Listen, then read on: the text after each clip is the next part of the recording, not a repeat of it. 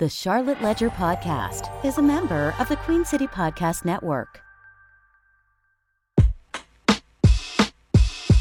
Hey, it's Tony Messia with the Charlotte Ledger, and you're listening to the Charlotte Ledger Podcast. You can find out more about the Charlotte Ledger by going to thecharlotteledger.com. Today's podcast is part of a special series we're doing in which we interview winners of the Charlotte Ledger's 40 Over 40 Awards. The recipients are people ages 40 and up who are making a big difference in the Charlotte area, people who saw a need and took action. You can find out more at ledger40over40.com. The host of today's podcast is Steve Dunn. In his day job, he's a mediator who offers dispute resolution services through the Charlotte office of Miles Mediation and Arbitration. Enjoy. Welcome to the Charlotte Ledger Podcast. I'm Steve Dunn. I'm joined today by Lauren Deese, Executive Director of Charlotte Wine and Food. Welcome, Lauren. Thanks for having me. So wine and food, two of a lot of people's favorite things. Is it as much fun as one might imagine to work in that world? It is a lot of fun. I get to wear a lot of hats, which keeps my job interesting. I get to meet a lot of wonderful people. And of course, when you're getting together over great wine and great food, you build a lot of community. And we are doing it all for a great cause to raise money for children's charities. So it's a recipe that's a winning recipe, and it's exciting to be a part of. Well, I think a lot of people in Charlotte have heard of Charlotte Wine and Food and have seen your promotional materials. Perhaps they've been fortunate enough to attend an event. But for those who aren't as familiar with the organization, what do you do? So we were started, believe it or not, 35 years ago in 1989 by a couple of guys who were just really super wine passionate. The Napa Valley was starting to become this world-class wine area, and they wanted to find like-minded individuals to share that passion with. And out of that grew our organization, which is a nonprofit sort of charity wine auction and wine and food experience. So what's interesting is in the wine auction space, we were kind of on the earlier side of a lot of the other ones around the country. And so for many years, it was a biannual event called Charlotte Wine and Food Weekend. And since then, we've grown. We're now annual. There's so much going on in the city. We really have to stay on that annual calendar. It helps us keep momentum as well. We take place every year in April, and we have a couple of ancillary events as well. So it's a full-time job. Well, I'm going to ask you all about the different things that you do as part of Charlotte Wine and Food, but the business of wine in general has really changed in that time period. You mentioned 35 years ago and sort of the advent of Napa Valley as being around that time for the first time a wine growing region that attained stature around the world. And since then, that has only grown. And I think it's accurate to say that wine has grown in all 50 states of the United States. And the business has changed a lot. It's moved a lot toward the high end, but there's also a lot more options and a lot more information out there for people who are enthusiastic about wine. So your organization, who was founded by these individuals who were passionate a long time ago, must have grown along with the wine business as a whole. Yeah, I mean, it is interesting that, obviously we have old world wines from, Europe, which are all imported. And then we have our domestic, wine regions here from California. Obviously, Napa Valley and Sonoma are well known, but Paso is making headway. You've got beautiful wines up in Oregon and Washington, of course, New York. And then, believe it or not, Virginia, North Carolina, you're right. New Mexico, there's so many places growing wine all over the world. And the wine world has a lot to offer. And I know it can be intimidating for some people, but I think the exciting thing about it is about people, it's about culture, it's about travel, and, you can just always learn. So just go out, try new things, and eventually it starts to compute. I've done a lot of wine education, but there's always something to learn, and you can like whatever you like. There's a lot of varieties out there. I think that's something that a lot of people fail to appreciate. If you're intimidated by wine, or if you feel like you have to know something about it, or if you feel like there's any kind of barrier, just remember it's really just about what you like. And everybody has different tastes. I've been in rooms with wine drinkers who are all knowledgeable, but who just like different things. And that's fine. So it can be just as simple as, and a tasting is a wonderful way to find out, to experience wines one after another and compare them to each other. And in that way, develop your own sense of what your own tastes are. Yeah, and there's a lot of wine stores all over and restaurants offering dinners. And so there's just a lot of ways around town to get involved and to learn. So I encourage people, if you don't know what you like, always ask for the beverage director or the somm to help you out and kind of guide you. But you try enough and eventually you figure out, what you like. And you can go through phases too. So it's a pursuit. It's one of those things where you can enjoy it just as a nice glass of wine to have with dinner and don't think about it any more deeply than that. But it's also richly rewarding if you become really interested. It's almost infinite, the depth of knowledge that's available to you. And part of what Charlotte Wine and Food does is present wine at its best along with great food. So during Wine and Food Week, you have a bunch of events. What's going on? So we bring in winemakers, wine industry experts from all over the world and present them through a series of events, from vintner dinners to this year a really exciting new collector's gala we put on with a live auction, to a walk-around tasting on Saturday, which is a grand tasting with over 20 different wine stations, 12 different chefs, live music. And then we wrapped it up with a bubble brunch with Chandon, and we also had a celebration of Spanish food and wine. So those were some kind of signature themed events that we wrapped it up on Sunday. So it's a lot of variety, but most of all, we are the only people in town that are really bringing in those high-end, beautiful wineries from all over the world and celebrating wine, putting wine sort of first. I always say we're Charlotte Wine and Food. And so, but we do that with all of our incredible culinary talent here in Charlotte. So you've got events, a lot of them are located at restaurants, right? The tastings? Yeah, so all of our vintner dinners are either in private homes or in restaurants. So we really rely on those partners for those events, but they all feature a wine industry expert who has come in town specifically for the occasion. And you are doing it for a cause. You are a nonprofit whose mission includes fundraising, and you're supporting charities. Are they always children-related charities? Yes. So our tagline that we rolled out in 2020 is Connoisseurs for a Cause. So we really are bringing together wine and food passionate people in our community, all with the mission to fundraise for children's charities. So yes, they are local charities and they are children's focused and have been that way for the betterment of about 15 years now. There was a time that the causes were not necessarily children's focused, but they were nonetheless local causes. But we have focused on children for the last 15 years. Who did you support this year? This year, we supported the Learning Collaborative, which is a tuition-free preschool in the Greer Heights community. They support 72 children annually. Then there's Augustine Literacy Project. So they send volunteer tutors that they train into the school system to help children get to reading level.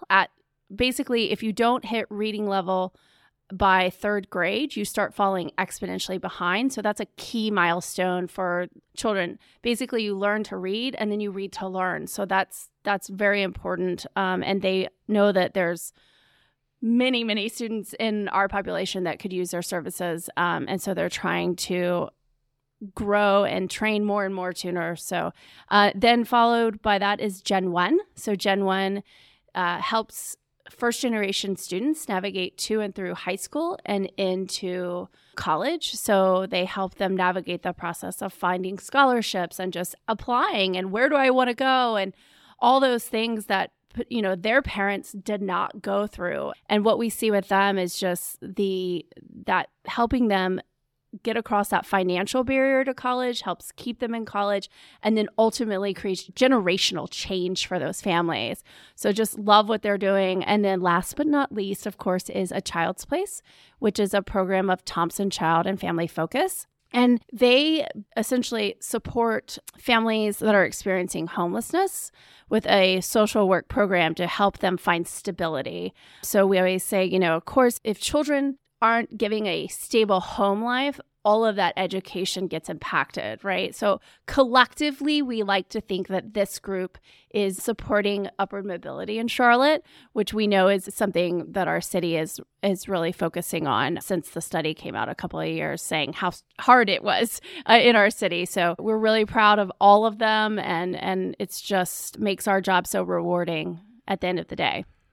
Well, it's an event that really gets the Charlotte wine community motivated. It is circled on the calendar every year. It gives these wine collectors and drinkers an excuse to pull out their special bottles, whether it's to donate that to the auction or to pop a cork and enjoy after one of the special vintner dinners. With this podcast, I try as hard as possible not to ever place it in time. Like, I don't refer to the weather or current events or anything like that. But I'm going to break all those rules right now because your event was April 17 to 21, 2023. And the reason why I'm willing to mark us in time in that way is to ask you what it's like when your job revolves so much around driving toward a certain week, and then that week is done. Are you able to get some sleep? Do you take vacation? What do you do? That's a great question. I always say it's kind of like if you've been married, it's kind of like you throw a wedding every year. And when it's done, you're so exhausted, but it's bittersweet. It's over and you're finally ready to take some time for yourself. But at the same time, it's so exciting to bring everybody together, to finally see the culmination of so many months of hard work, and most of all, to see the funds that we've raised. We get excited for our check presentation, which is always the end of June, to give all the money away. So I'm bullish, but I think we've had the best year since I've been in this position, this was my 6th Charlotte Wine and Food Week, my 4th that was in full capacity, given we survived COVID. But it's pretty exciting, and I'm just extra excited because we had such a good year. So it's you and the accountants who are all sleeping for the latter part of April, right? Because I always think about the accountants, like once tax season finally wraps up, like I think it's just this mad crush toward a deadline, and then the deadline's passed, and you still got to wrap up, and there's some fun type things that you get to do, like present the money, but there are aspects of it that you don't have to worry about anymore, at least until next year. And I wonder, as the date is drawing closer, what are the things that keep you up night wondering about? Like, what are the things that can go wrong for Charlotte Wine and Food? Oh, well, I laugh every year that something surprising is always going to happen that was beyond my capability to even imagine, because that's just the nature of events. I think they say that running events is one of the most stressful jobs that a person can have. And the fact is that it is bringing a lot of people together. It is team oriented, and it's about people, and it's about human community. And sometimes there's also the perceptions. Some people's perception of an experience versus another people's perception of experience may be different.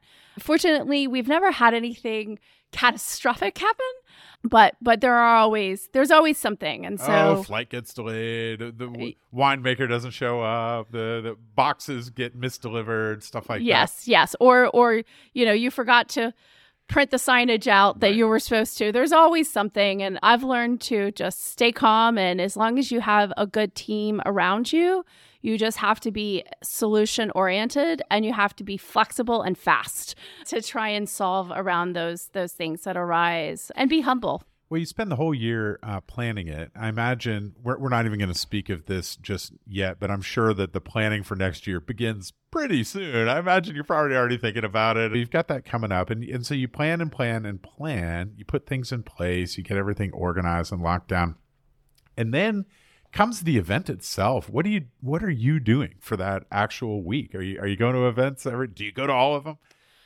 Well, I do get to as many as possible. So usually on Wednesday and Thursday, we'll have anywhere from 6 to 10 events. So obviously I in a period of 3 hours. So those are the dinners, and it's hard for me to get to all of them, but I run around and I try and see as many people as possible and say thank you and check on everybody and see our sponsors, see our patrons, see so many people that have come together to make everything possible. So I do my best. I also send our staff members around to the places I can't get. So somebody from Charlotte Wine and Food is present at everything. But we're lucky we have great restaurant partners, and we put a lot of trust in them, and they usually deliver with flying colors. So we are so appreciative of everything that they do.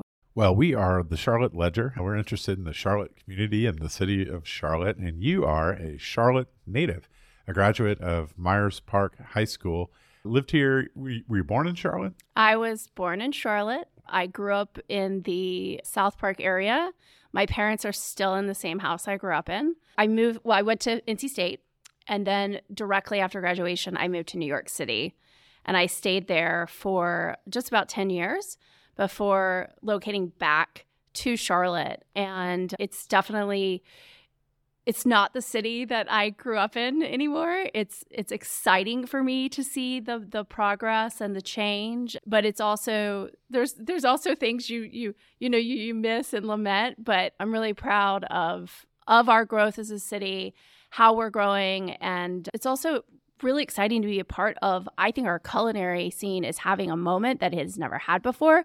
We were always sort of falling behind Asheville or Charleston, and I'm most interested in the homegrown concepts that are happening here, the people who are really putting down base in our community and doing exciting things. And I could name a few, but I'm not going to play favorites. But there's so many cool ones out there. They know, most of them know if I'm a fan. So I was going to say the same thing. You read my mind on that. It's, it used to be the case in Charlotte that you could try every new restaurant of note that opened, like all of them. Now, maybe it's just because I'm getting older, but I feel like it's not possible for me anymore to keep up. No, it's hard. It's very, very hard to keep up. I do my best.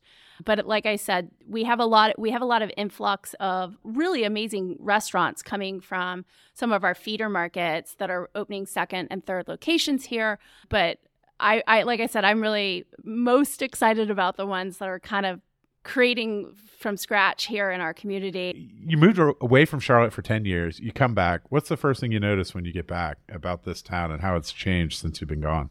Nobody went uptown when I was a kid. Right. I went to the library there a couple times, but that to me was a big change, that people were living uptown and that there was a new thriving community of restaurants and entertainment. So that was a big change. And then, of course, I think the most interesting thing to me is that South End, in 2009, when I got back, South End was just sort of in an incubator stage, if you will. And what's happened there in the last, I guess, almost 15 years I've been back is really, I'm speechless. Well, actually, it's nuts. It's like we have a whole nother uptown almost at this point. And just the fact that so many young people want to move here, to me, is also really interesting. We've become a place for people to move out of college, and that area is part of the reason for that. I think it's definitely catering to a younger crowd. What do you say to that younger crowd, those younger people who are moving to Charlotte out of college and starting their careers? They're looking at you and they're seeing someone who is an executive director, someone who is rubbing elbows with all the best restaurateurs and wine connoisseurs in town, and many of whom would be very interested in following in your footsteps. What do you think about what those folks are going through now, and what sort of advice would you give to them? I always, when I look back, I think the best thing you can do is when you approach any job or want to get involved in something is have a good attitude, be solution oriented. Don't be afraid to talk to people, build good relationships. It's really the human connection is to me, the most important thing sometimes. That's why I think COVID was so hard on people. And I think Charlotte is a land of opportunity, especially now, and it's an exciting place to be. And I think that's what drew a lot of those people here. Not to mention we have beautiful weather, all 4 seasons, beaches and mountains, and it's just it's a wonderful place to live. I left for a reason, and I left for an adventure, but being back and being a part of our community is really important to me, and it's exciting to have this job where I get to meet so many wonderful people and also support so many wonderful causes to make our future better. Well, that's a great place to leave it. Lauren Deese, thank you so much for being with me today on the Charlotte Ledger podcast. Where can our listeners find out more about Charlotte Wine and Food? Follow us on social media or visit charlottewineandfood.org. That's it. Thanks so much for being with us today on the Charlotte Ledger podcast. That's it for today. The Charlotte Ledger podcast is produced by Lindsay Banks. You can find out more about the Charlotte Ledger at thecharlotteledger.com. And you can find out more about our 40 over 40 awards at ledger40over40.com. QueenCityPodcastNetwork.com.